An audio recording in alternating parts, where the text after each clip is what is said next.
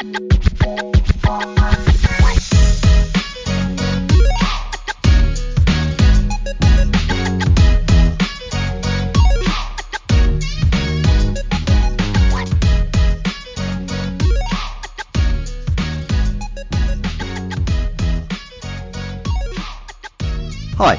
I'm the Property Funder, better known as Michael Dean, and this is the Property Funder podcast.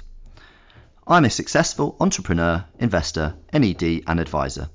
As co-founder of Avamore Capital, I'm best known for having financed over £1 billion of property developments and investments by value during my career so far. During my time in business, I've come across an incredibly broad spectrum of successful people, all with their own unique experiences working in a variety of industries. I want to speak to these people and learn more about them. I'm not looking to have the world's biggest podcast, so if just one person benefits from what my guests have to say, then that to me would look like success. And if you are that one person, then you should probably not tell anyone about this.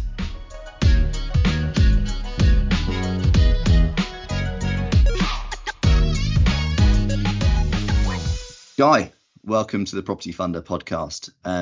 Just tell us your full name, the name of your business, and what your business does, please. Hi, Michael. Yeah, thanks for having me. My name's Guy Harrington. I'm the chief exec and founder of Glenhawk Group. We are predominantly a bridge lender, and we've been going around 5 years now. Started Glenhawk due to my frustration in the bridging space, being a borrower myself and a former property developer, and wanting to find a business wanting to find a borrower with ethics, values, and someone who really builds relationships with the borrower. So fast forward 5 years and several macro and micro economic ups and downs along the way, and here we are now. So, Guy, I know that you haven't been in the lending space originally. You didn't start there as a graduate or as your first job. Just talk us through the steps that you needed to take to get here. Obviously, you mentioned that you were a property developer, but my understanding is that you've had some other there have been some other steps in your career journey as well, and that there's quite a lot of entrepreneurship that has gone on in the wake. And this is just another business I said just another business, but this is yet another business in a string of successful entrepreneurial ventures. Yeah, I mean, I won't mask it up. There's been some failed ones, of course, but I mean, who hasn't if they've had a varied journey. However, broadly, if we go back to university many moons ago, I studied commercial property management. I did that out of a pure interest in property. I'm not totally sure where I got that passion or excitement from. I just always liked it. It's a cliche, but I enjoyed playing Monopoly when I was younger, and it rolled on, and I wanted to do it at university. University didn't work out for me. I wasn't particularly academic at the time, didn't enjoy the routine of education. So me being me at the time, I looked at ways I could, make money back in those days. One way I found out was I had quite a passion or excitement for tech and mobile phones. And back then you had the Nokia slide phone was all the rage, Nokia 8210. So I went to my local mobile phone shop and said, listen, do you sell into the university? And they said, well, not really, because we're too far out of town. And I said, well, how about you give me some handsets and I'll go into town, sell them on sale or return. And they went, well, okay, we trust you, go on. Built a relationship with them, built up a bit of money doing that. Was thinking, well, it'd be quite nice to go to property. And Sheffield, being Sheffield, and Derby, being Derby at the time where I'm from, property was very, very cheap back then, 27,000 for a property. So that's pretty much how I started the journey on property, quite an early age, by building out a bit of revenue through the phone sales, and then expanded that into a smallish portfolio at the time.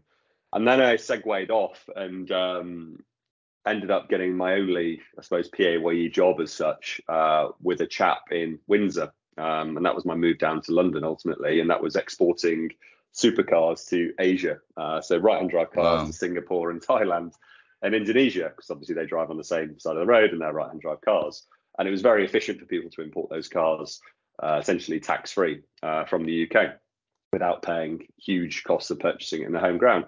So I was there for 2 or 3 years working with Raj. Really, really great guy. And then after that, the property bug got me again. Moved into London. I focused on Southwest London, just as an area I'd always enjoyed visiting as a child, and I sort of felt like I knew it. And approached some estate agents, and I said, "Do you have investors that are looking for property? And one, can I help them? And two, can you introduce me to them?" And they introduced me to 2 or 3 individuals who were developing that area.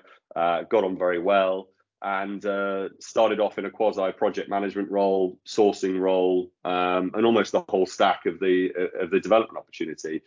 And I think for 5, 6 years, ended up doing tens of properties in that area, ranging from 2-bed ground floor apartments in the Sands End area near Imperial Wharf, to the Peterborough estate, doing large houses with extremely large basement digs. So quite a varied selection of property. And more towards the end of my time there, I began co-investing, putting my equity to work, and developing some of my own deals as well. And then on the back of that, we were also borrowing. So I was experiencing what it was like to be a bridge borrower. And at the time, there were very onerous fees. There were a lot of loan-to-own lending in the bridge lending space. And yeah, there's still some operators like that now. But luckily, with firms like Avamore and ourselves, that's starting to disappear. I thought we can improve this. So I went to the main equity investor I had at the time and said, "Hey, we're borrowing here, we're doing this, we're doing that. I think we can do it slightly differently." And very fortunately, he backed me. I put some investment into the business, and we got the lender going. But coming back to your question, it was very much based off that experience of being a borrower and being, what I want. So I thought, well, I can create the perfect lender. Clearly, there's no such thing as perfect. You can get close and try, but I think with Glenhawk, that was always the aim. And as I say, we've had a lot of challenges over the last 5 years, as we both have in our respective businesses. However, we're still standing, still learning, and still growing. So that's the short story of how I ended up here. So I guess it's yet another entrepreneurial story of someone scratching their own itch, and I think something that I can identify with myself, albeit from a slightly different standpoint. So in our case, I was doing a bit of advisory work for some developers.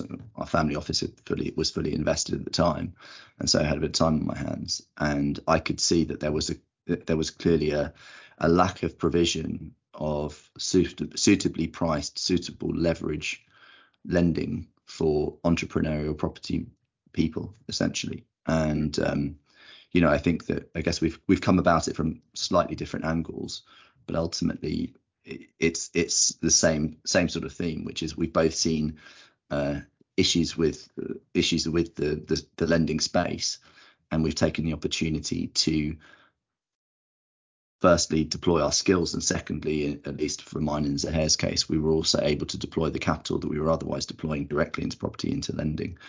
And we've both been able to, as in you and I, we've both been able to build out operating lending platforms on the back of it, and try to impact the maximum number of people. So certainly something that I can associate with, and it's been quite an impressive rise to date. I mean, how many people are working for you now, Guy, within Glenhawk, and how many people did you start with? So we started off originally just myself and Nick Hilton, and Nick was, you cut him in half and he'll have bridging running through him like a stick of rock. He's an incredible deal maker, and also turned into one of my best friends. So it was just him and myself at the time.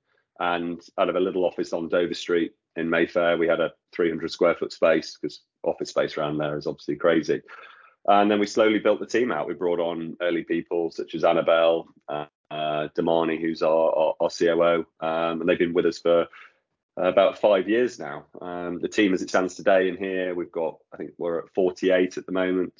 And that's really our foundation now. We've got all of the key C-suite, as you could call it, in place, all of the core operations for our bridging book to run at the rate it's running at the moment, which is quite strong. But it also means as we scale out our regulated mortgage platform, our homeowner products over the next 6-7 months, and we start to load those into the market, we don't need to go out and hire any large heads of, to get this really where we want it to. So I've always been of the mindset I wanted to build the business, much to the annoyance of our CFO. I always wanted to invest in a larger team, so we have the capacity for movements in the market, acceleration in demand, and also to get the scale. I never wanted us just to be a bridge lender. I always had this vision of a 10-year plan, essentially, which we're halfway through, of getting to that $1 billion a year of origination. And by the end of this year, or even at the moment, we're about 35%, 40% of the way there. So yeah, it's very easy, I think, in life to want to rush. I think when you're entrepreneurial, you like the natural rush and you always want to hit targets and get over hurdles.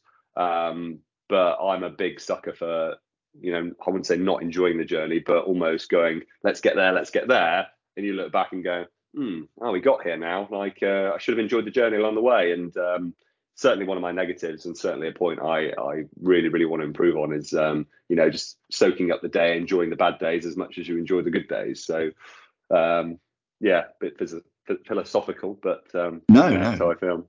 No, I don't think you should apologise for that. I think ultimately the joy is in the journey, isn't it? I think it's, as someone who's, I've been doing a lot of self-reflection of late, and I certainly feel like at the moment, when you reach the sort of the top of the mountain, so to speak, and you sort of look around and go, oh, is this it?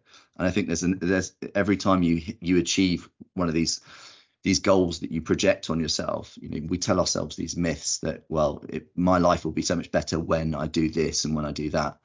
And I think that once you achieve these mythical goals that you set out for yourself, most of the time what you experience is, I think, a sense of emptiness, and which I think is kind of what you're talking about. And actually the greatest joy is in the journey. And I think that the greatest happiness comes from the anticipation of the thing that comes next, rather than the actual thing. So I think you're absolutely onto the right note there. You talked about, talking about enjoying the bad days. You mentioned that you had some failed ventures. What did you learn from those ventures that failed? I mean, what specifically did you think was the things that you still take with you that matter to you today? Yeah, that's a really good question. I think one of the key things, and like yourself, I've been trying to do a lot of reflection recently. It's certainly the resilience of being able to go, okay, that didn't work. You're far better to have tried and failed than to not try and wonder if it had worked. And that's my philosophy. I'd rather give it a shot, put my all into it, financial risk into it, where it's an investment or whatever it might be. And if it doesn't work out, you know what? I've learned from it. And it's a great saying I saw once somewhere online. I wasn't wise enough to come up with it, but you either win or learn in life. You never lose. You always learn from your losses. And if you don't, well, you're an idiot, to be honest. You need to learn from your mistakes. Your wins, really, you don't learn much from those. Yes, somehow it works, and to a relative degree, we're all winging it to an amount. But it's those losses where you can go, build my resilience, get on with it. What did I learn from it? I'm not going to do that again. And it's ultimately those constant setbacks that, create you and give you that grit and determination to keep going, and knowing that, life's great today, but tomorrow it might not be. So another good saying I like to live by is your day going great? Good, it'll soon change. If your day's going bad, good, it'll soon change. So your luck can swing very quickly. And when it comes to investments, that's the same. You're not going to win them all. You're going to have some setbacks, but push through it, and don't get too down about it. And it's hard at the time because nobody likes being on the back foot, but just got to get knocked down and get back on the horse again. And what would you say was the number one thing that you learned from a business failure? Or it could even be something that didn't go well within Glenhawk, for example. But is there one thing that you would say, right, actually that was a really valuable lesson that I learned in that moment? Yeah, there's a lot of things, actually. There was actually, more recently, I had a venture I invested in externally and put a reasonable amount of capital into it, and I didn't know the market. I thought I knew the market, and I'd employed people who did know the market, and I was relying on their advice, their thoughts, and which were all very valid.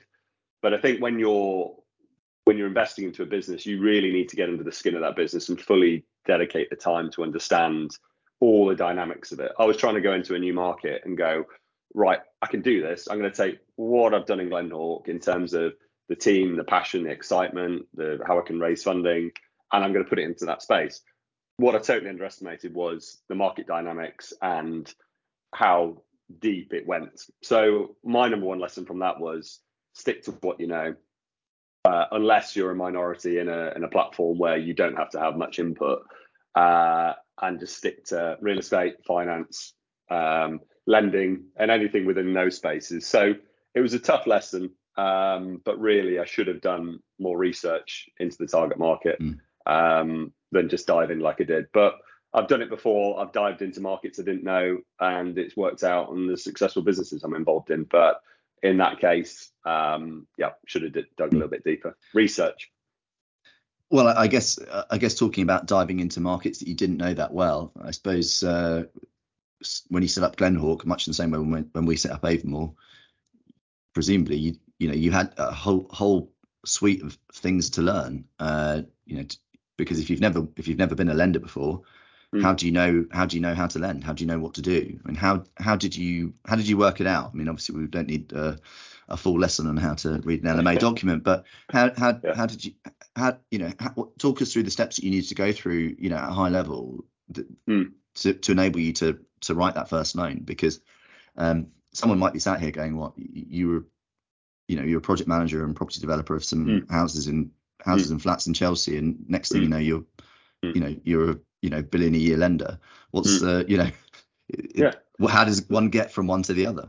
Yeah, no. Clearly, there were a lot of steps involved, but a short run through would be bringing Nick on in the early days with his vast experience of bridging helped hugely, and bringing a lady called Annabelle on early days with her experience. She used to be a mortgage broker, was great. So from an operations and lending perspective, we had the administrative functions in there. So that was all pre-baked in. So I was learning from them, but also I'd had my experience of being a borrower, so I could sit from the borrower side, but I just didn't understand it from the lending side. So early days, we were pretty much going out there going, right, let's lend. And we were lending the investors' equity off the balance sheet to build the loan book up. So we were lending at, I think, 0.5 a month we were doing, and just trying to do an Amazon where you flood the market with cheap items, build up your market share, and then raise your rates. And historically, that worked. It doesn't really work in the market now, but it did back then. And in my own knowledge, it was really jumping at the deep end. I had to learn quickly. In many cases, I had to learn on the job. Clearly met some great people like yourself, which I've learned from over the years from your historic lending experience. But there were certainly times when I was sat there and something would come up in conversation. And I'm not afraid to do this. When I'm in a meeting and someone says something and I don't understand, I'll just say, "Sorry, I don't understand. Tell me it again. Talk to me like a child or a golden retriever. I just want to get to the basics." And in many of those meetings, it really breaks the ice. And it's like, "Oh, okay, yeah, all right. Let me just break that down for you." Especially when you're dealing with lawyers, because lawyers love to elaborate and fluff things up. Just give me the basics. So adopting that approach of naivety and going, "Well, I don't really know what I'm doing here," that certainly helped. But also I had the passion for property and the passion to build a business. So I was mopping everything up. But there were meetings I was in where, they'd mentioned an LMA and I'd go, "What on earth's that?" Or when we had our first approach for senior debt funding, which ironically was via a message on LinkedIn from Shawbrook. And we ended up borrowing about 60 million off those guys pretty quickly in the early days. They'd sent me a message, a great guy called Jake Francis, who's a fantastic chap in the bridging market, who's gone off and set his own lender up now. He said, "Would you like a funding line?" And to be honest, when I got that message, I thought, do we? How on earth does that work? And then I got into the whole process of understanding how it's essentially back leverage. And then, you start to, as you know full well, Michael, in life, when you've got something you enjoy and you're passionate about, you learn it so much easier. It's like when you're a kid at school and you're being taught math. Well, personally, I was like, "Oh God, I hate this." Whereas now I can do math really easily. And I was crap at it at school, but when I'm applying it to something I enjoy, it's like bang, bang, bang, gross, net, LTV, whatever you want, I can do it pretty quickly. So coming back to your core question, a bit of winging it, a bit of having the right team, and certainly just having that passion to go, I'm enjoying this, let's grow it and mop up all the knowledge I can from everybody I meet. And certainly in this space, there were a lot of good people that helped me get to where I am today. And then on the next part of the journey, I'm learning all the time. So yeah, constant lessons. I love that willingness to admit when you don't know something, because I think that is actually very disarming and quite charming, and people they find that quite endearing, and they're more likely to be drawn to you in that sort of situation. If you had to boil it down, what do you think kind of the secret of Glenn Hawke's success has been? It might not be one thing, it might be a handful of things. I mean, I can venture a guess, but I mean, we obviously want to hear it from the main man himself. Yeah, I think I always think running a business or starting a business, there's no one magic sprinkle or secret sauce as to why it works. It's like a mixing deck on like a DJ's Pioneer set. You've got all these knobs and dials, and you're turning them, you're tweaking them, you're constantly adjusting, trying to get the track and sync absolutely perfect. And that's probably one of the best analogies that I can think of as to how this has worked so well. But I think a great equity partner at the start, he helped hugely and is still backing us today, incredibly supportive, and also a really good friend of mine. That helped. Hiring the best in the sector, and by doing that, you also need to have a brand and a culture and an ethos which people can gravitate to. That ultimately they have to believe in me. I have to be selling the whole time, whether it's raising funding, getting great people into the business, trying to get deals done with intermediaries. You're constantly selling. So being good at sales and getting people to buy into the vision was a big part of it. And also, I think treating people well, because I know you treat your team exceptionally well, Michael, and have a great staff retention rate. And it's all about getting them to buy into it's a real cliche, but the vision, the passion, the excitement of, hey, we're on this journey, come and be a part of it and grow. And I think when you factor that all in and you treat your team like humans, they're the same as you, everybody's equal. I want to help people grow personally, professionally, financially, whether they're in here or they're a borrower. With that mindset, we've retained great people, we've grown a very passionate team, and I think now we've got that platform that will allow us to grow. So yeah, you've got 3 or 4 things there that I think have really helped.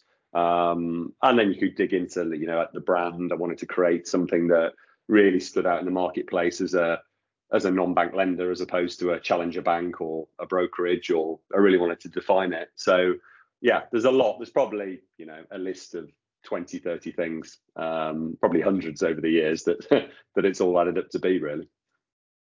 I'd like to add a few things to that as well. And you touched them right at the beginning. You mentioned ethics and values, and also you talked about building trust. And as you know well, but maybe some of the audience won't know that well, the bridge and development lending space, I suppose more broadly the residential mortgage space as well, it's ultimately reliant on intermediaries, and particularly in the specialist finance space. So whether that's buy to let, whether that's bridging, whether that's development, a lot of brokers have got a client who you have to who they work with sometimes for as much as 20 years.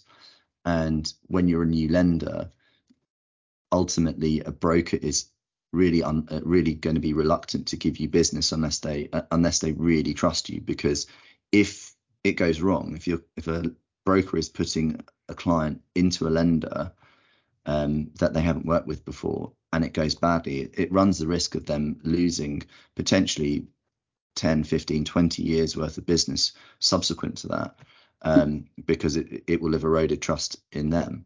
And so as a consequence of that, you have to earn and win the broker's trust to give you the chance to do that deal. And I think that those standards that you live by and you operate by, I would say, I suppose much in the same way as for us as well at Avamore, those are absolutely crucial. And when someone calls into question any of those, as far as I'm concerned with Avamore or any of the other businesses I'm involved in, it hurts me quite personally, because I think that for me it's essential that you project that as well as you can. And I think that's certainly something that I can see both from what you say here, but also knowing you outside of this conversation. That's something that you live by and you do very well. And that was, I'm sure you found it in the early days as well. It's trying to get that trust from the intermediary network that you're going to deliver was hard. As you say, there's 20 years of relationships on the line sometimes, and to build up that support and strength takes time. And we were saying this late last year that I think only now, after nearly 5 years, we're starting to see that flow of really solid brokers going, yeah, we'll just chuck it with you. And it's just like, right, you'll deliver. And if there's a problem, we can solve it. But in the early days, yeah, I agree. It's like trying with a new partner in life. It's a relationship, and it builds and builds and builds and gets better and better. So we certainly saw that, and slowly starting to see the benefits. I think you must have got it much quicker than us. I think it took me about 5 years to work it out. It's when you know you've got the best product in the market, yet you still can't wrestle it away from lender A, B, or C, and you're like, well, what's going on here? And then it dawns on you. It's like, well, yeah, but we keep giving the deal to them. Yes, you might be cheaper. Yes, you might have offer more leverage, but they never let us down, and we can't have you. And when you get that feedback, okay. Now, and then it's like it's a bit of a light bulb moment, but I think you've probably had that much quicker than us. So congratulations on that front. Well, I don't know, swings and roundabouts, isn't it? Yeah. What do you think the biggest challenge you experience is as a business owner? Oh, as a business owner, biggest challenge. Or as a business leader, even whether owner or leader. I think for me personally, it's the macro environment. And I know I can't control it. Nothing I can do will change, rates going up, inflation, COVID, Ukraine, whatever. But it's the uncertainty, I think. You're trying to operate this train down a track, and you're going, right, here we go. This is my route. I'm on it. You're on the rails. I want to keep it steady. I'm a big train enthusiast, so hence the analogy. But you want to just keep going to the next station, check in, get your passengers, move on. Whereas someone's trying to chuck wood on the line, there's a tree down, there's leaves, it's all these constant setbacks that you can't prevent. And I think for me, that's the hardest part, because within the business, I can control all these levers. I try to control all these levers, the team, the people, the funding, the external facing of the brand. And yes, I can control that. But when it comes to things outside of my control, it's a real gut punch sometimes, because you go, oh, come on, I'm trying my absolute best here. And then, inflation today, 22nd of March, they say it's gone up to 10.4 annualized or something. And looks like rates are going to march back up again, which is painful for borrowers, painful for us a bit. And you think, well, all right, you've got to accept that it's out of my control. Whereas I'm very much, when you do run a business, you need to be in control of it. And it's just natural to be like that. So I'd say that's the biggest challenge. And certainly in a market like ours, which is intensely competitive. I mean, I heard of a new lender starting up the other day, and I joked with them and said, oh, why? Like, this is an incredibly hard market to operate in. There's 250 odd bridge lenders. There's loads of capital coming into it. There's a finite pool of borrowers. Why?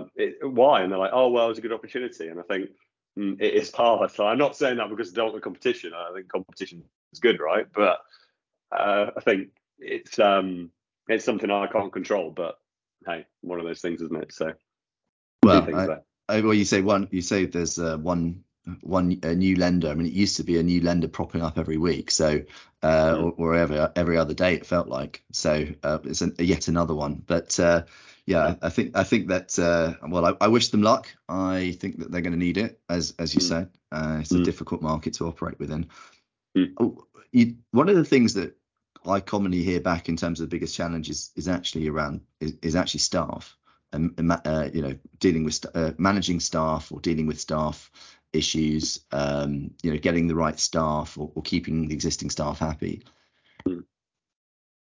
How have you found the process of building up a team, and how do you deal with a difficult member of staff, or someone who doesn't maybe fit the jigsaw so well?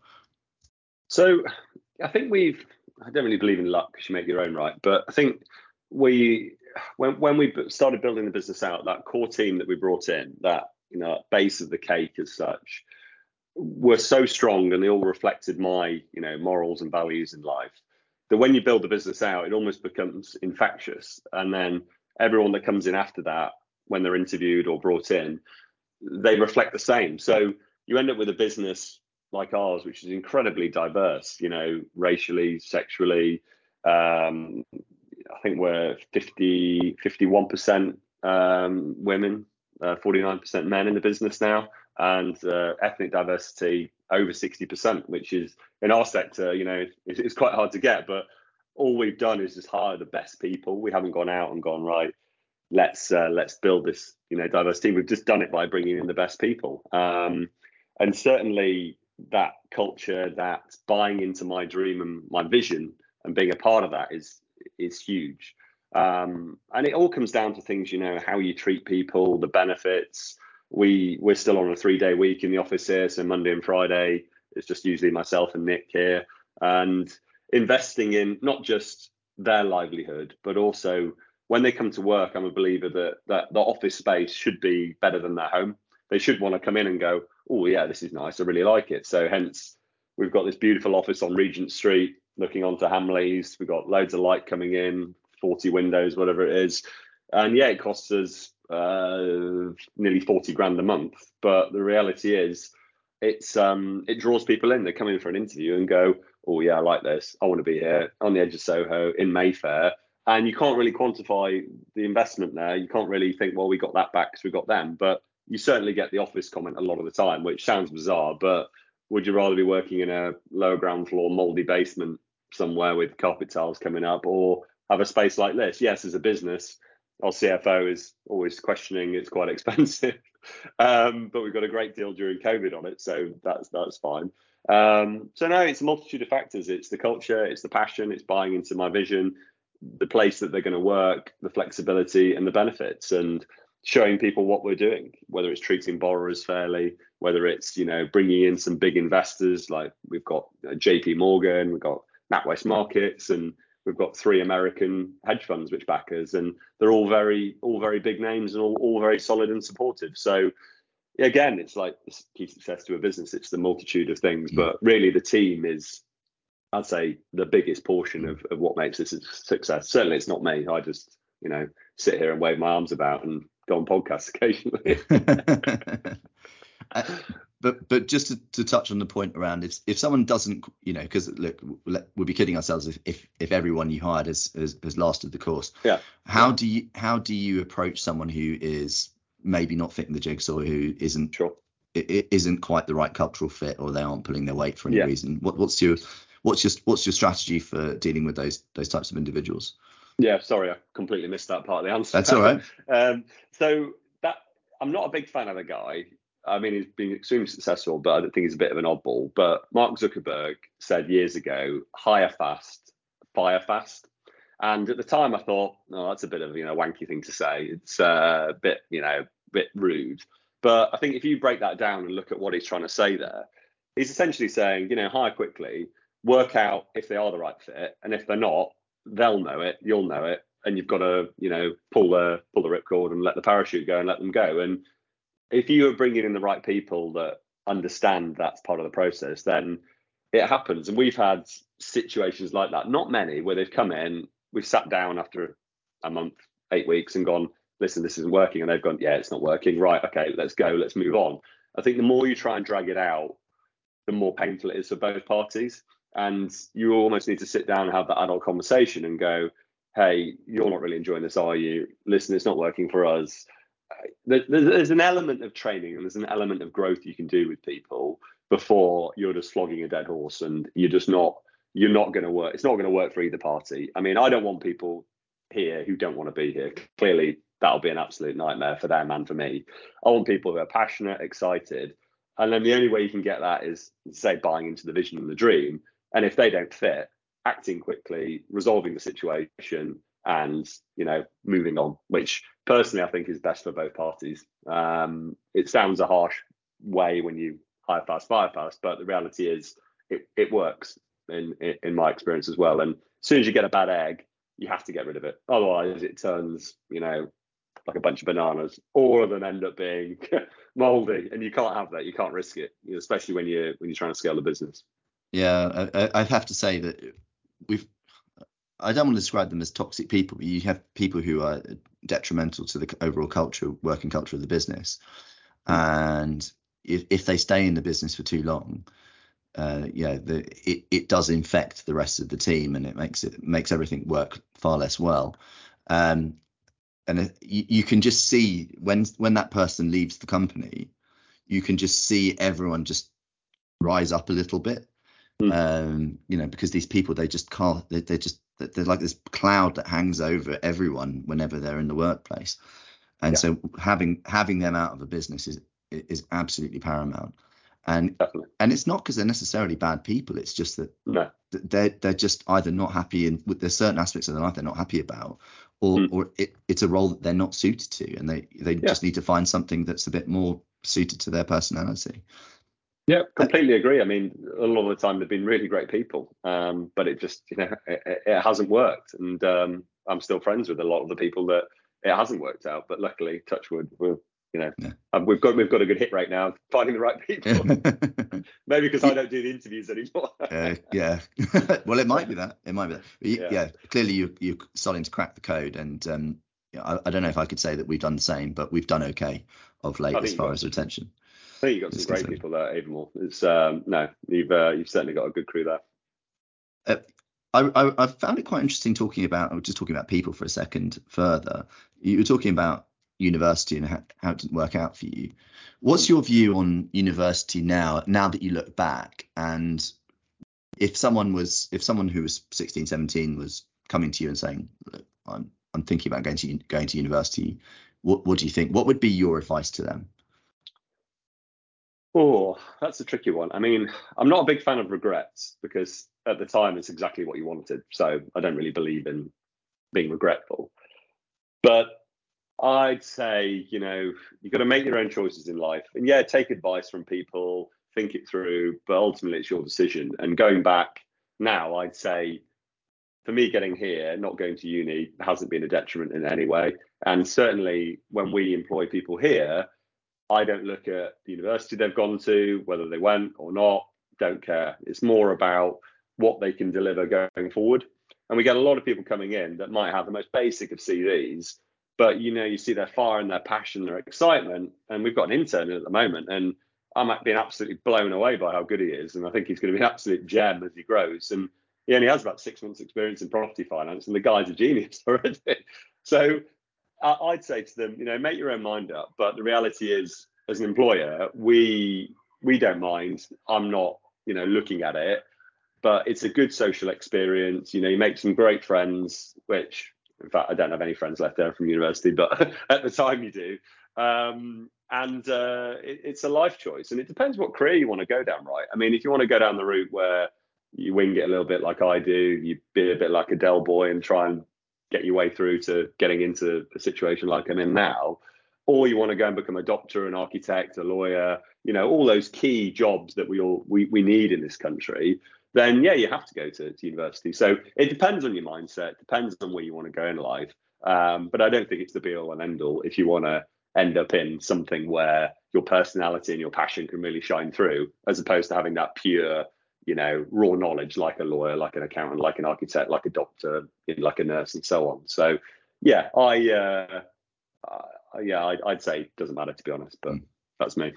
I mean, I'm inclined to agree with you. The key benefit I can think of I had either the privilege or misfortune, depending on which camp you sit in, of going of attending two different universities to do two different courses, and the latter of which ended up leading me into real estate, doing a master's in real estate at Reading. The key benefit for me was not the education, it was not the training. I think within a month of being at Cushman and Wakefield, which is where I had my first graduate job, I probably learned more than I had in a whole year of master's course. So I just don't think that there's that much value that comes from that. I think the key value that has come from it is actually that the relationships that you get from that, and the doors that those people that you rise up with can open for you as you prolong your career. can be really valuable in a very relationship driven industry like real estate or real estate finance. I think on the other hand, if you're in technology, and if you can become a very proficient coder and be a very good software engineer without having without setting foot into a university, and the relationship building aspects of it are possibly less important. So like you said, I think it's very much a horses for courses, but I'm just interested to hear about it, especially given your experience. We talked about your biggest challenges as a business owner. More generally, what do you see your biggest challenges or threats over the next 18 months? What's over the horizon that you're currently sort of thinking about, slightly with some trepidation, thinking, okay, this is something that I'm concerned about and I need to sort of guard against? I think that interest rates, are my biggest concern. I agree that rates needed to go up to try and tame inflation. However, clearly, as of today's numbers, that's not working. So they've either got to be extremely more aggressive, which I don't think they'll be, or they've got to find another ways to curb it, which is going to be very hard for them to do. But I think in our sector, certainly, it's going to affect the broader economy. It's the refinancing of large commercial real estate assets that what we're starting to see in the city is they're trying to refinance big blocks. And there's a friend of mine who works at a very well-known lender, and he's head of the firm, and they lend minimum £100 million tickets on prime central assets, and their money's, insurance money sits very cheap.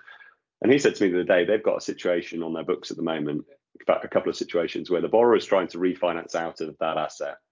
They had debt at, it's about 1.1, 1.2 commercial debt. It's the cheapest commercial debt you can get, 50% leverage.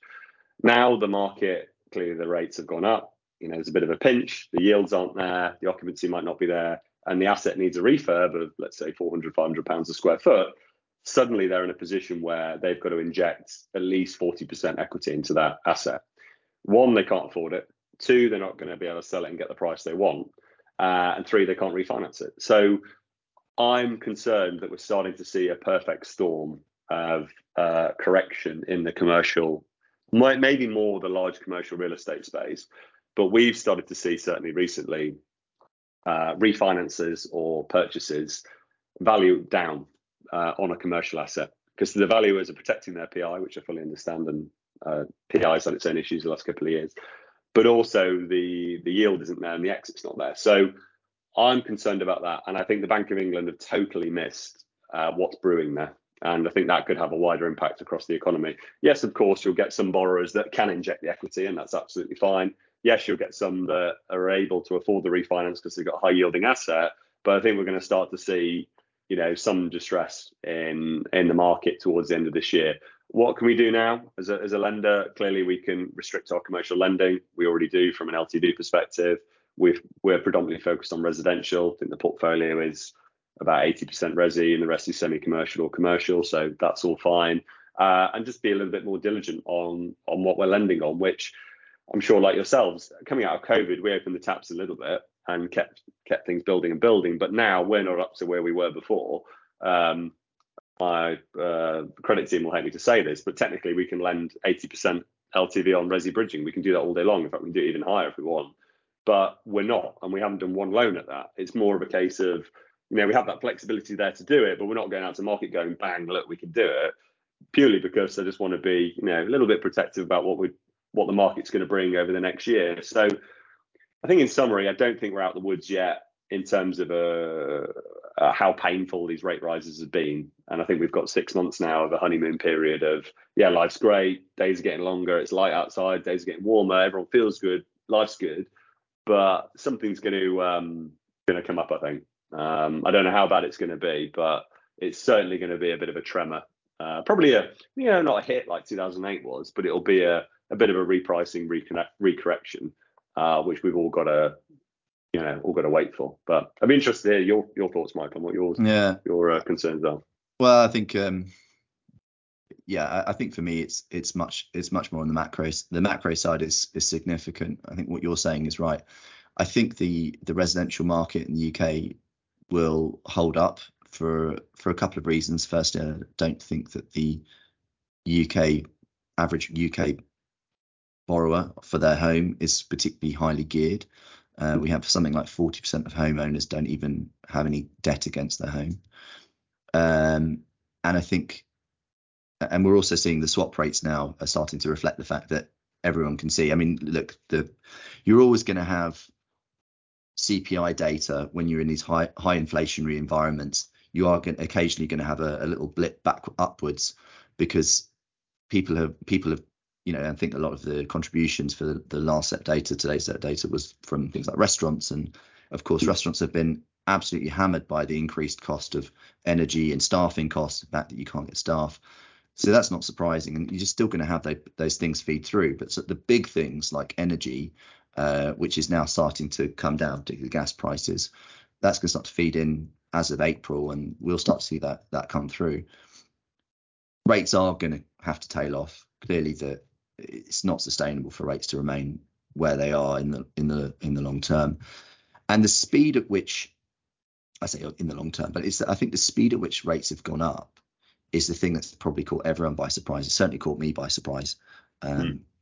And as we've seen in the States, there are not unintended consequences, but you're going to start to see some casualties that come out of these high interest rate environments, which means that things that people didn't expect would happen. And you've got a bank like Silicon Valley Bank, you know, the way that they were investing their depositors' funds, obviously with a significant mismatch, and naturally that just ended up with the end of that bank. In the commercial real estate space, it's funny because I started my training as a commercial surveyor. I was an investor and developer of commercial real estate through a private equity fund, just post Lehman as well. And I've been investing in it we've been investing in it as a family up until 2016, and then bought a building again in March of last year in the southeast, albeit our strategy has always been to buy commercial with the intention to convert it to residential in the medium term and sit on the income while we do that. I bid on a building about 10 days ago.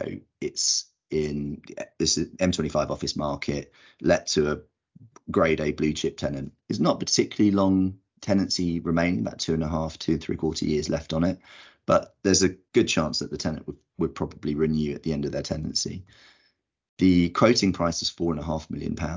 I bid 3.7 million in the first round of bidding, and I was invited to the second round of bids. I don't think I've been successful in that subsequent bid, but my view is that the people who have bid at the higher end probably won't perform because they're expecting to get significant amounts of debt on that purchase, and it's just not going to play out. When I look at commercial property investments and I'm looking to buy more of them, I'm now assuming that I won't use any debt because the cost of debt is so high. Margins are really high and the cost of debt's really high. And at that bigger ticket, you know, that sort of Aviva type ticket that you're probably talking about, of 100 million and above. I know Aviva do smaller tickets than that, but that kind of insurance market-based lending, even they're still charging significant margins on their money over base, and it doesn't feel sustainable. And I think that there is we are sleepwalking into a bit of a crisis as far as the commercial real estate market is concerned. And the thing that's probably quite worrying, and it's definitely a concern in the US as well. You know, if you look at a lot of the smaller banks in the US, there's potentially a bit of a crisis about to happen over there, which I think is a bit of a replication of what happened in the early 90s. So it was a bit of a commercial real estate bubble and a commercial real estate banking crisis. I think we could see some problems flowing from that. And the downside is that those of us that lend predominantly against residential properties like yourselves, it feeds through into our cost of funds will probably go up as a consequence of that. The margins that we forget the base rate for a second, but the margins that we need to charge are going to be impacted by that as a consequence. And you know, unfortunately, there won't be any free lunches. But if we continue to lend sensibly, as you and I both appear to be doing, I think we will see out the crisis, these crises as they continue to unfold. Yeah, definitely. And as you say, I think predominantly the cause of what we're seeing now is those aggressive rate rises, certainly with, Silicon Valley and a lot of the smaller banks in the US. And even here, I mean, I think because our back book of bridging loans, which is several hundred million now, is linked to Sonia. So clearly, as the rates have gone up, our margin's been eroded on that book. And yeah, some will be going, oh, why didn't they hedge? It's really very hard to hedge a bridging book. And at the time, when we could have hedged, it would have cost us several million. The irony is that now that erosion in margin has cost us in the last year probably 2.7 million, I think, hit like as a loss. So being painful. We can afford it because we're well equity backed, and we've repriced the book, the back book and the front book going forward. So stability's there, and we're absolutely fine. But certainly there are going to be challenger banks in the UK, non-bank lenders with probably larger books than ours that are feeling a lot of pain this year. And if you've got $1 billion of bridging out unhedged and markets move 4%, broadly that's 40 million quid of margin erosion you're going to have in a year. So it's not a nice situation to be in. But I think also if we tie this into the facts, I think, yes, we've got the American challenger bank crisis, which is brewing, but the Fed have said, okay, we'll guarantee all deposits up to 20 trillion, which is like, unbelievable. So it's a very bizarre situation. But I think over here, you look at, going back to the point about the competitive market, I'm seeing challenger banks in the UK lend on a lot of absolute crap. Land without planning in an area with, flood, whatever. They're deploying money like mad because they have to. They've got all these deposits and they're trying to deploy. Is that sensible what they're doing? No. I saw one challenger bank yesterday did a loan to, I think it was like a £30 million commercial loan to a lender who I know of. And I would never even have done that deal in my life. And we're a non-bank lender. So I think, there's issues brewing, and a lot of the banks in the UK are backed by private equity firms. And some of them, I think, are going to have to be very careful what their book's going to look like when the market does turn against them. There's going to be a few, I think, concerned people out there, which for us, and I'm sure yourself, when you've got good credit quality and you're cautious, bad times hit. You can ride it out. But if you've got a few bad assets in there and you're a bank or a non-bank and they're chunky assets, they're going to struggle. So, yeah, I think we may have a bit of that in the UK, but not to the degree the Americans are going to see it as we are. For me, I think that what I see as the biggest challenge is actually a lack of borrower appetite. So there's just not a big enough marketplace for borrowers. And then you probably experience. We've discussed it privately a few weeks ago, that there's just so much. There's the wall of money that wants to deploy into particularly the bridging and the refurb space hasn't really shrunk particularly since the summer of last year. It's a bit more cautious in the development space, but there are now signs of that starting to warm up again.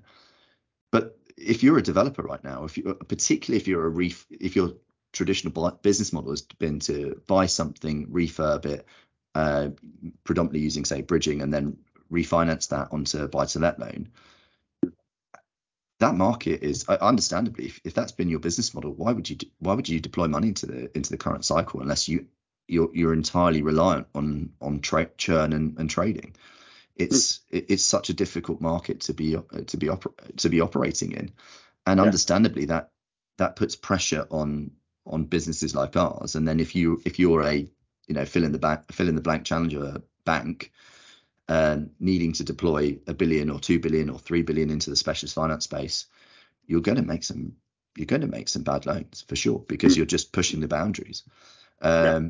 But I think also some of our competitors will find themselves in a similar space. And a receiver that I was speaking to not long ago, he said to me, we're starting to see a lot of bad lending decisions, particularly on the land side, starting to unwind. Particularly where people have lent against land without planning. Planning system, as I experience at a different business of mine, is a complete disaster.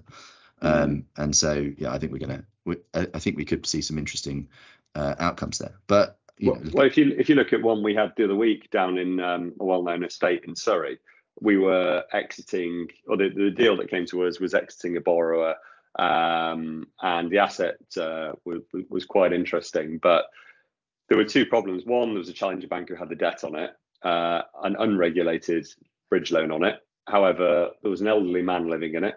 and there was a stair lift in it. So to me, it was his main residence. That's a regulated deal, and that's not a line you ever want to stray over for obvious reasons. So they'd lent on a regulated deal in an unreg situation. They sent us the valuation report that they'd done. We went via a broker. We treated it as a regulated loan. We said, let's try and help out here. Because the old man was moving out and selling it. There's a whole story behind it, and we were comfortable. There's a sale exit there, being where it is in Surrey. And the valuation report, as in we didn't get a full val report back, but they did a quick report, came back at about $1 million less on a $3.5 million value. So in that situation there, you've got two very complex situations. You've got one, if that valuer is a well-known valuer, put that on it, then there's no exit. That chap's not going to get out of the deal. The challenger bank's not going to get out of the deal, and they've treated it as an unregulated opportunity. So I think when you've got situations like that, and that's just what I've seen, but that's a huge down valuation. And who knows? That will go to receivership, and they'll end up, making a loss on that. A capital loss, I'm fairly certain, but don't think anyone's really talking about it. But I think with the volume of churn we're seeing here, I'm seeing it more and more, which is slightly worrying. Whether that will cause contagion in the banking space and the PRA, like they're trying to do at the moment, force through more onerous restrictions, hey, it could be a good thing. But it's a bit worrying what they're lending on, and I don't want a market crash as much as you. Like, I want the challenger banks to act appropriately, like we act appropriately. But it's there's certainly some writing appearing on the wall that concerns me a bit. I think some of these changes that they're, I think they're looking to put in place these restrictions, banking restrictions on SME lending, probably at the wrong time. The time to have done that was probably 12, 18 months ago when the market was running hot. Now you're putting restrictions at the time when the market's probably going to need it more. Is it? I guess we've probably spent the last 5-10 minutes painting rather negative picture, but obviously we don't want to leave everyone feeling particularly glum. Are there any reasons to be optimistic? Any grounds for optimism, Guy, that you can see from your side? Yeah, you're right, Michael. I mean, we discussed some good points there, and it's the realities of what we're seeing. But hey, I think, as you say earlier, inflation is going to ease off. Yes, it spiked because of various factors, dry January ending, and all the benefits that the pubs and bars got through February and March. But I think broadly, you look at the economy, the data isn't too bad here. I think Rishi, love him or hate him, is doing a good job at trying to stimulate the economy and get it going. Unemployment is I believe it's just ticked above a record low, so that's encouraging. And I think in general there's a lot to be positive about, but we've been led for years by the media, and I've drawn myself away from that as much as I can. But there's a lot of negativity that's forced at us daily. We've covered a bit of it here, but people are still borrowing. This month will be our record month of completion, so there's still a lot of activity in the system. People aren't holding back. The banking crisis the other week and ongoing isn't stopping people doing what they're doing. But I think a lot of that has come out the back of COVID. People have gone, well, that was a pretty crap time for all of us. I'm going to go out, I'm going to buy that property, I'm going to buy that car, I'm going to take that holiday, which is probably causing a lot of the inflationary aspect. But in many ways, it's made us all quite stoic just to get on with life. But no, I certainly see positives ahead. And you'd be incredibly naive in life to think that everything's going to go always like that. We're going to have the bumps and hurdles, but compared to COVID, we'll get through it. We're very resilient things, humans. So we'll bounce back and everything will be fine. And hey, we're alive. Life's short. We've just got to get on with it and try not to complain too much and accept that. Yeah, it's an uncertain environment, but keep smiling, push your way through it, and keep borrowing. Well, I certainly would echo those sentiments for sure, and definitely if people can keep borrowing, that would be great. But if they choose not to, I think we both understand their reasons why they might not. Obviously, a very positive note that you sort of you just put forward there. Thankfully, let's talk about positive habits, and the positive habits that you're engaged in that support your lifestyle and well-being, and ultimately enable you to be the successful entrepreneur that you are. Oh, that's a tough one. For me personally, I find in the morning I walk into the office, and it's about an hour walk through Hyde Park. And for me, it's a great opportunity to, get some blood through my body, get a coffee, see the open air, and it's just get some fresh air, see the birds. A bit hippie-ish, but yeah, I quite like nature. And no matter the weather, I'll do it. So even if it's -5 and pouring with rain or snow, I'll take an umbrella and I'll do it. And I find if I force myself to do it, no matter the weather, I'll always get to work. So walking helps me maintain a positive attitude. Surrounding myself with people who, like yourself, outside of this, good friends, lift each other up when things might be challenging or certain situations. So surrounding yourself with that positivity certainly helps.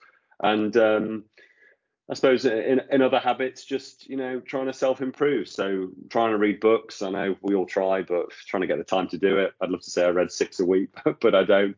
And just trying to pick out the positives in life. It's quite easy, as I know we've done here, pick out the negatives, but they're always good talking points. But just try and see the bright side of life. And for me personally, on a positive, I find the biggest motivator I ever have, it's morbid, is death. Is knowing that one day, I'm 36 now, one day in, I don't know, 60 years, hopefully that 60 years, not next week or tomorrow or now, but it all ends. And by thinking like that, your mind goes, well, crikey, let's take that risk. Let's take that opportunity. Let's ask that question. Let's push that.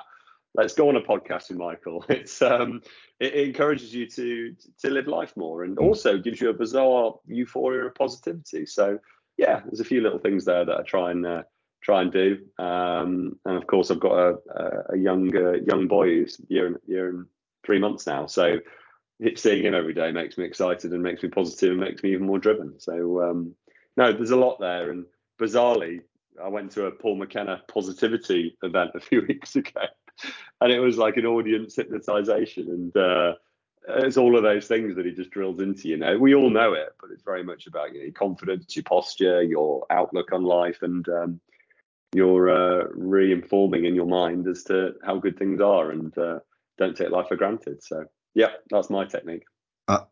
I have to confess, I didn't even know Paul McKenna was still operating. That's so much money you didn't need to. Yeah, that's a real blast from the past. I remember, I think my mum had a couple of his VHSs, which I think I watched once and fell asleep to. So I think that means it worked. I don't know, but okay, and that's great. I mean, you seem to keep yourself reasonably trim. Are you quite careful about what you eat, or are you sort of one of those annoying people who can eat what they want and you just get away with it?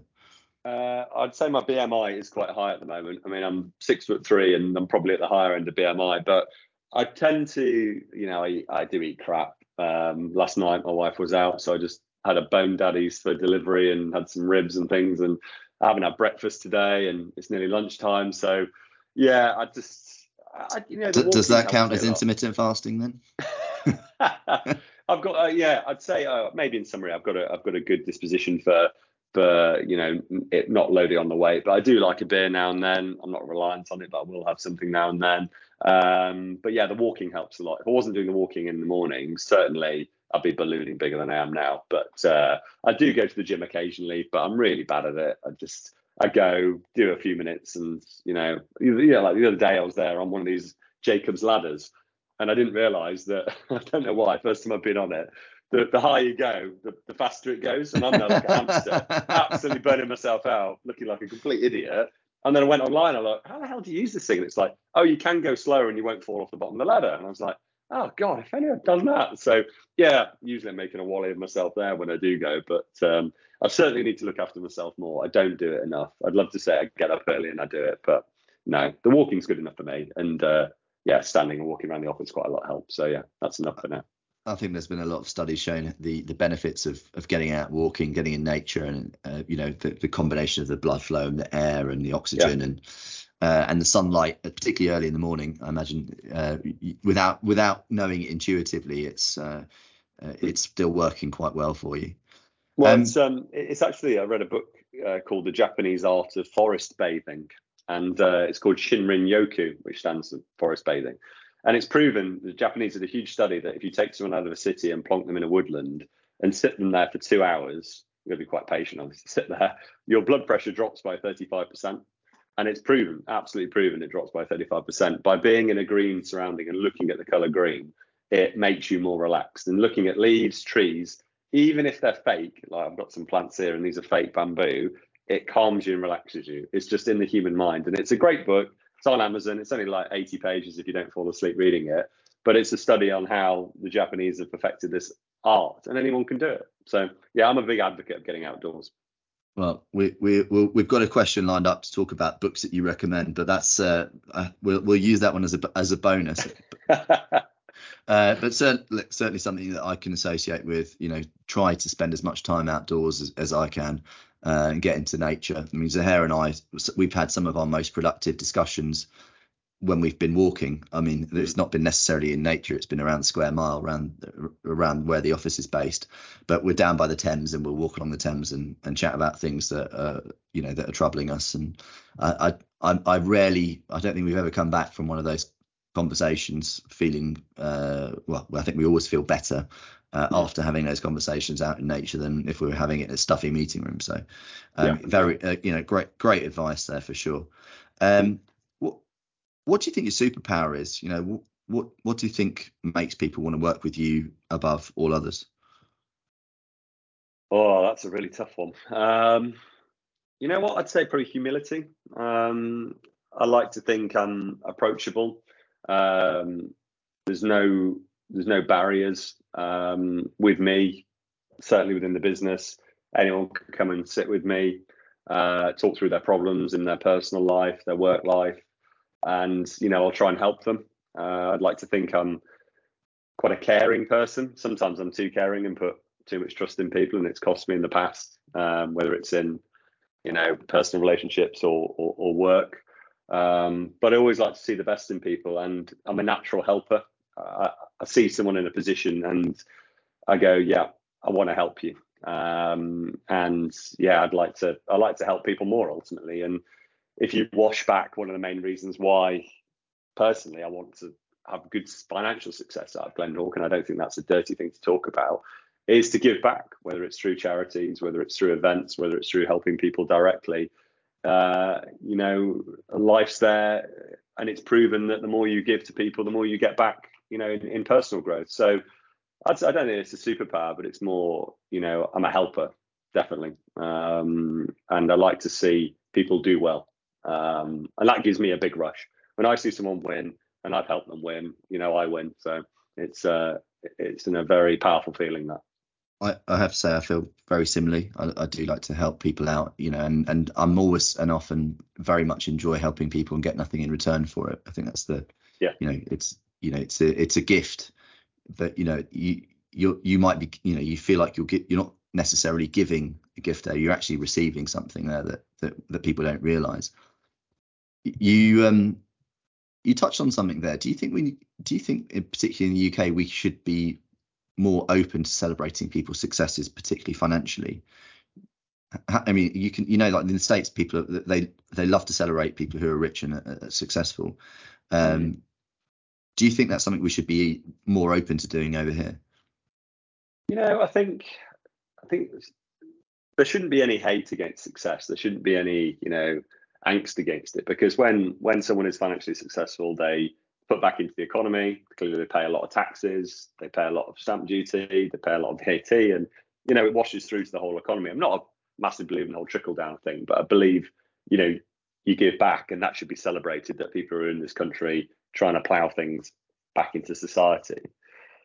But I think there are two types, of rich. There's rich from the financial sense. There's oh look, I've got this money to do this, do that, blah, blah, blah. Great. No one really cares about that. It's like, some people don't really like that vulgar display of wealth. I don't like it. It's like, keep it to yourself.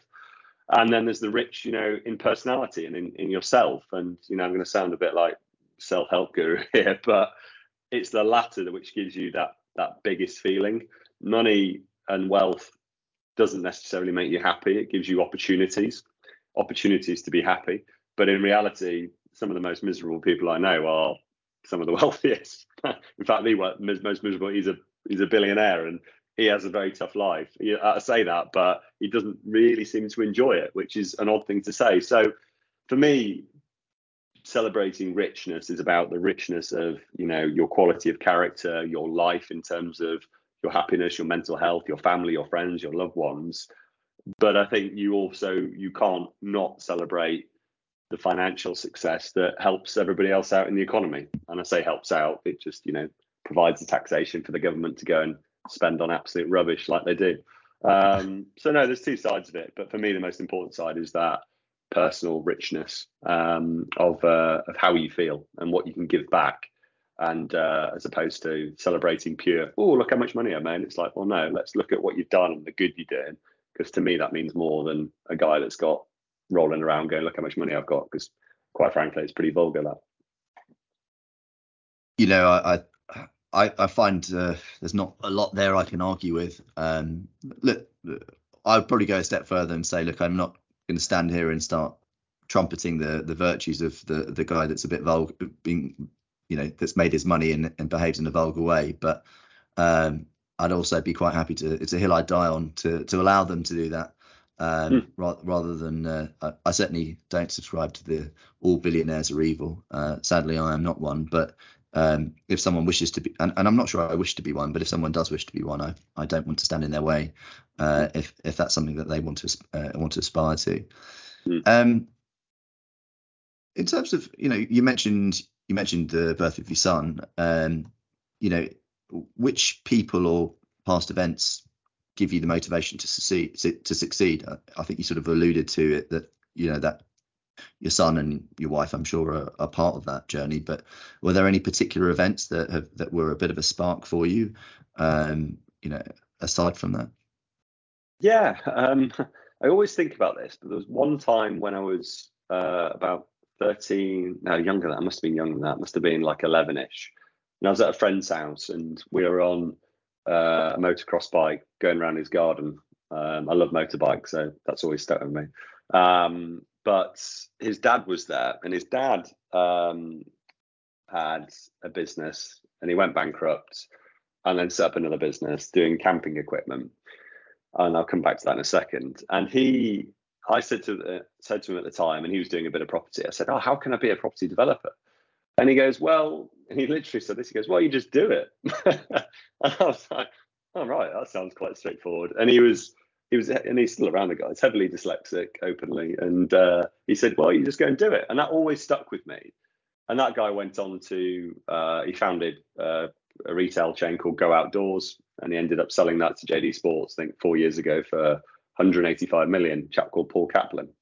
And I think when I was with Paul that day, this was before Go Outdoors, and he just bought his first camping shop for like 80 grand.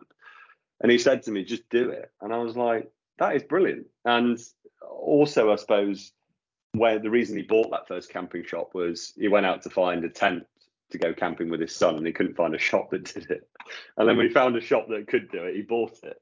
And that was very much probably his same ethos of just do it. And Paul's done a really good couple of YouTube interviews in the past. Paul Kaplan, look him up. But he's a wonderful guy. And I think being around him at an early age, when he was just starting out, I could see his fire and his passion. And he was great. So that was something I always go back to. But then also my own father, he's always been an inspiration to me. Dad was a water engineer for the water board up in Lincolnshire. My mum was from Grimsby, Dad was from Scunthorpe, and I've lost the accent, luckily. But even Dad, he started his own business selling compressors to garages, going around bolting a compressor to an engine that can pump car tires up at petrol stations. So he had his own business, successful business, and he started out from scratch. So and he did that with my mum, and the drive and the determination that he had to build something up over 30 years, infected me and made me think, well, how can I do it? And certainly Dad's been and Mum have been a huge inspiration in my life, and even now in their 80s, their positivity and happiness and passion just I try and absorb from every day. So yeah, a couple of, or 2-3 people there that have certainly affected my life, and moments in my life where I've thought, let's push on. There's something good there. That's awesome. I think some some great takeaways there. I think clearly, as we both know, surround yourself with good people, and you've clearly surrounded yourself with excellent people, and not just the people you've mentioned as well. Obviously, give you inspiration and drive you on. Mm. Obviously, you and I have known each other for a while now, and we get on quite well.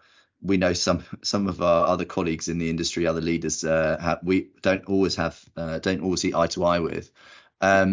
What are some of the misconceptions that people might have about you? Because I'm sure that some of the people that you and I don't always get on with, they might make assumptions around us that aren't quite right, and that feeds into their perceptions of us. What are those misconceptions as far as you're concerned, that people think that you're one thing and you're actually something else? That's a good one.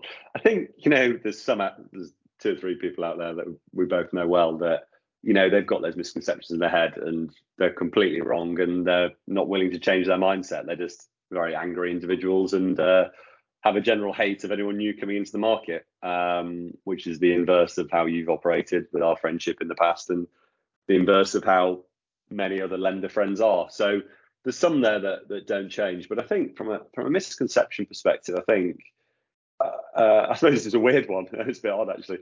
When people meet me, they go, "Oh, I didn't expect you to be tall. I thought you were short." And I've had that a few times recently. I get that as well, funnily enough. Yeah. They're like, "Oh, I thought you were a bit short." Maybe I do because I'm sat down in my chair. But they would think I'm short. But I think also just how, I don't know, it's find the right way to say it. Also, just how open I am about things. There's not much I won't talk about. Clearly, sensitivities within the business are certain things I won't. But just how I'm happy to chat and how I'm happy to shoot the breeze about lending, about personal life, and nothing's off the table really. And I think I've had some people meet me and think, "Oh well, this is not the the guy I might come across on LinkedIn sometimes." I try and come across as a little bit humorous, jokey. I don't take life too seriously.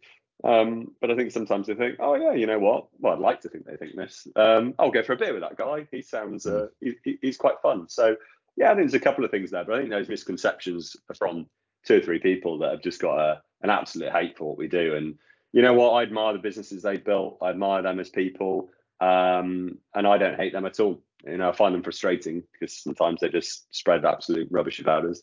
And other lenders in the market, but hey, that's their game. That's what they do, and I'll just stay in my lane and keep going. But they can have their misconceptions, and I'll do me. They do them.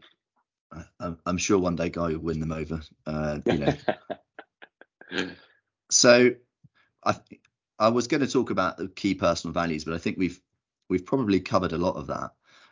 But would like to talk about hobbies and things that you like to do outside of work. How, when you're not working, obviously you work very hard and built a very successful business, but how do you like to spend your time outside of work? What sort of hobbies do you like to engage in?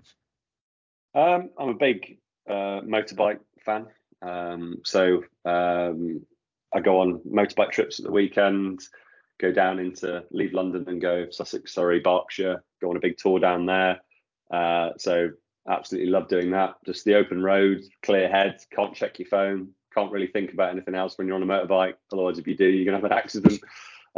So very much enjoy doing that. I try to do, a bit of reading. It sounds like a dating ad, but I enjoy eating out and I enjoy food. I absolutely love cooking. I'll make random things at home. I'll get recipe cards and try and create it, usually cock it up, but I'll always be adventurous and try something. I just feel the process of creating something in the kitchen is almost like creating a mini business. You've got to get all these things together, create it, and then you get to have the end result. It's quite a nice rewarding feeling.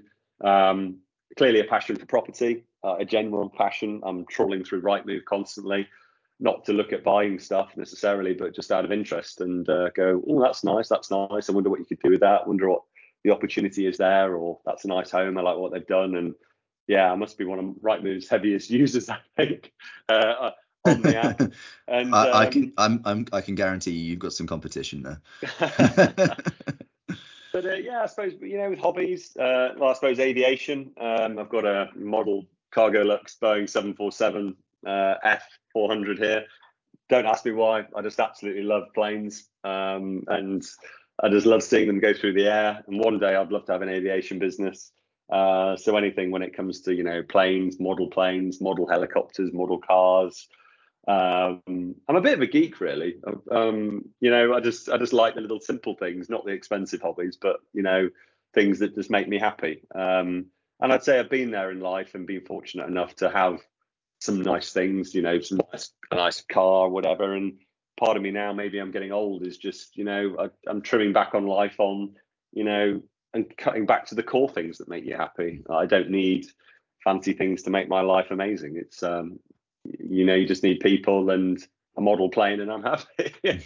So yeah, that's my hobbies off the top of my head. Obviously, along with the walking and getting outdoors and being by the sea is another passion of mine.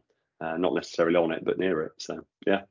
Even if that sea is probably about 3 degrees in northwest Scotland, is it? Yeah, it's cold. Actually, my background here is on the screen is on the Sea of Scotland, and yeah, you might not necessarily want to go in it without a dry suit on, but whether it's surfing or mainly in Devon, the surfing, anything when you're near the sea, I just think it's good for the soul. It cleanses you. It's good. We're creatures from water originally, if you believe evolution, which yeah, I do. So that's a quick rundown. Well, apparently I discovered last week that there is something about being near the sea or near the water, that the air, something to do with the ionization of the air, means that you actually do get genuine benefits from spending prolonged periods of time by the sea. So there's probably something to that as to why you feel that way, and you're probably not alone in that either. Yeah. How does your wife feel about you being on the motorbike now that you're a dad? Is she insisting that you put some stabilizers on that motorbike? Yeah, so not far off. Well, my father-in-law, he's got a garage full of old motorbikes in various states of repair, and most of them don't work, ranging from old Harley Davidsons to Triumphs and Nortons and various things. So he's really supportive, and she's got great videos on her phone of when she was like 6 years old on the back of a motocross bike with her slightly older brother riding it around the garden with no helmet on or anything. And so she was a bit of a wild child. She still is. And being Scottish, I think they're all just a little bit nuts.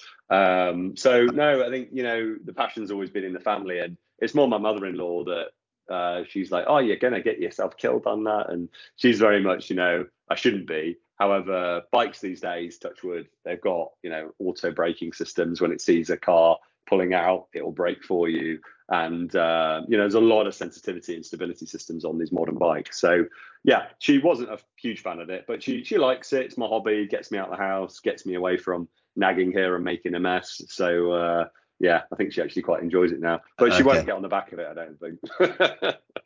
Has there been much from your hobbies or interests outside of work that you've been able to apply to the business life or to your work? Oh, that's a good one. No, I don't think so. I don't think there's much that's really crossed over, apart from having a model plane sat on my desk. There's not really, there probably is bits and pieces here and there, but actually, you know what? There is one big thing. I'm building my own home in Scotland at the moment on the sea, which is funny we spoke about that. And I was trying to take out a self-built mortgage to do it, and every place I went to, I couldn't find anywhere good. All the building societies were clunky, slow, didn't get it. They got back to me 2 weeks later. And I thought there needs to be someone that can do self-built mortgages. So I thought, why don't we do a self-built mortgage in here? So we're actually working on that at the moment with Mike, our commercial director, and funders to offer a homeowner self-built product, but a complete suite product, not like a bridge, but end-to-end homeowner product. I mean, it's a big old task, but I'd like to do it. And that's from a personal life, a frustration that I felt, and something I brought into work, which actually we think there's an opportunity there. It's not the massive market. It's not, bridging volume market. However, it's a market I think we can create something that can be a gateway for other products in the future. So yeah, there's an example of, I found a problem in my personal life and I thought, well, let's drop this into work and see if it works. And, you've got to be very careful doing that. Passion and making a profit over something are two, very hard scales to balance. So yeah, hopefully we can create something there that works in the market. And sadly, I can't borrow off ourselves due to restrictions, but a product that I would use if I could use it. Well, there you go, scratching your own itch again. Okay, so we talked about the art of forest bathing as one of the books that you mentioned. Presumably, there probably one other book that's probably had a more profound impact on your life. You know, as someone who likes to do a lot of reading, what would you say is the number one book that you would recommend above all others for those that are listening? Well, I try and do a lot of reading, but as my wife gets extremely annoyed at me about every few days a book arrives from Amazon, and she gets angry and says, jokingly angry, like, stop buying more books. You've got to read all these ones first. But yeah, The Forest Bathing is a quick one to read. And I think one of the best I've ever read is Shoe Dog by Phil Knight, about how he started Nike and his story and journey. And again, it all comes down to that resilience and him starting that business and all the hell he went through with the suppliers pulling the rug on him, branding issues, name issues, logo issues, supplier issues. Yeah, he went through absolute hell to build that business. But you look at him now and he's one of the world's wealthiest men, and you think, oh, well, he's had a good run. And you're like, well, he has. Like, it's an awesome story behind that. So that was good. And then I've got a couple down here. How to talk to anyone. And this is a good one, Winning Now and Winning Later. A really good book by David Coates, and it's all about growing your business in the short term and then also thinking about the business in the long term. So getting wins on both ends. Don't think about tomorrow, just think about 5 years' time. And they're a few books that have been pretty, I wouldn't say transformational, it's cheesy, but I remember them. I remember the key points about them, and I try and apply it to being in life day to day. So it's funny you mentioned Shoe Dog, because before the book that I'm currently reading, which is Atlas Shrugged by Ayn Rand, which is a really voluminous tome, which I'm about halfway through, is the book itself is 1,000 pages in very tiny typeface. So thankfully I'm listening to it on an audio book, and that's 48 hours worth of listening. I've got about 24 hours left, so I'll probably be finished it in about 4 weeks. But nice. The one before that I listened to was Shoe Dog, and it's one of those. If it was a book, I wouldn't. It's one of those books that I wouldn't have been able to put down. But as an audio book, if I was listening to it in the car, I'd sit in the car and listen to it for 15 minutes after I'd arrived home, because that part of the story was just so exciting, so compelling. And it's funny that I think there's definitely elements of Phil Knight about you, the kind of just get on and do it. The grey hair, maybe.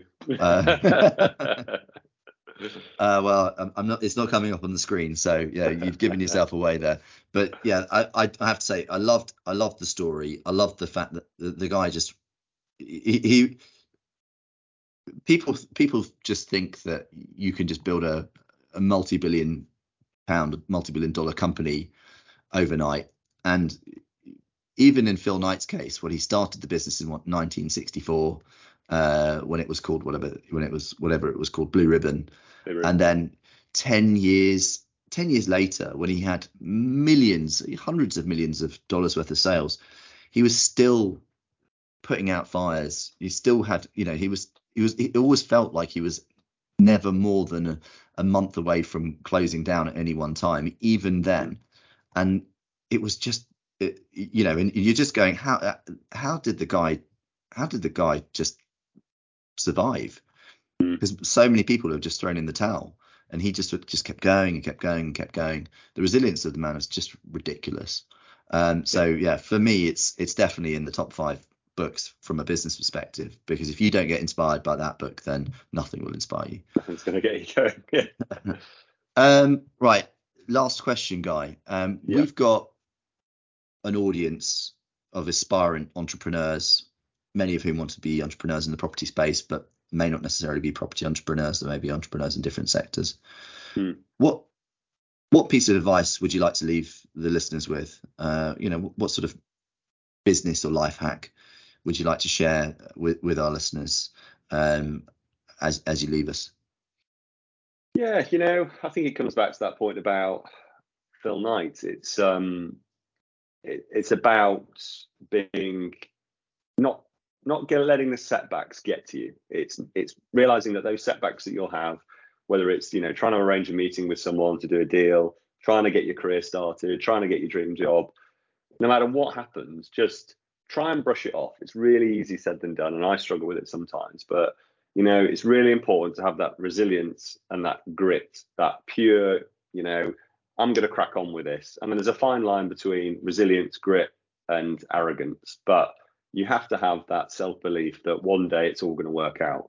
And it does. It really does. And yes, you're going to have setbacks along the way, but take that risk, take that opportunity, email that person you want to have a coffee with, call that person directly you want to speak to. And I mean, I've had some great people reach out to me through LinkedIn and say, Guy, can I just have a coffee with you? I've got an idea. And I'll meet them, and it might be nothing to do with property, and I'll give them some of my time, and, you know, we'll have a great conversation. And I don't want to have a flurry of people flood my inbox, but I like to keep myself open like that and like to help people out, and that comes to the giving part. But it's take that risk, take that opportunity, and you never know what will happen, because if you don't take that risk, you'll forever wonder when you're on your deathbed one day, oh, why didn't I call that guy? Why didn't I push for that job? Why didn't I take that opportunity? Some will work, some won't. So have grit, have resilience, and just keep going. That'll be my my ending line. And it's also, they have to know that everyone goes through this. No matter if myself, you, Michael, or a couple of people I know who are some of the wealthiest people in the country, they all have their problems, and they all have crap every single day. And the irony is, the more they've elevated themselves, the more crap they have. And sometimes you don't want that in your life, but you've just got to get through it. No amount of money will remove that crap. So you've got to start dealing with it and just be resilient and move on. That's my life hack. Yeah, no matter how successful you are, you're always going to have problems. In fact, problems. Your problems just get bigger and more complicated as you become more successful. So get used to it and enjoy it. Yeah. Guy Harrington, it's been a pleasure. Thank you very much. Thank you for your time, and we look forward to talking to you again soon. Thanks for having me, Michael. Been great.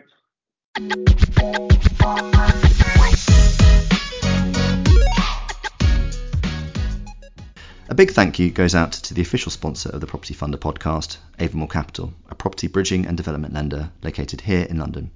They, as much as me, understand the importance of somebody's story and how they got to where they are.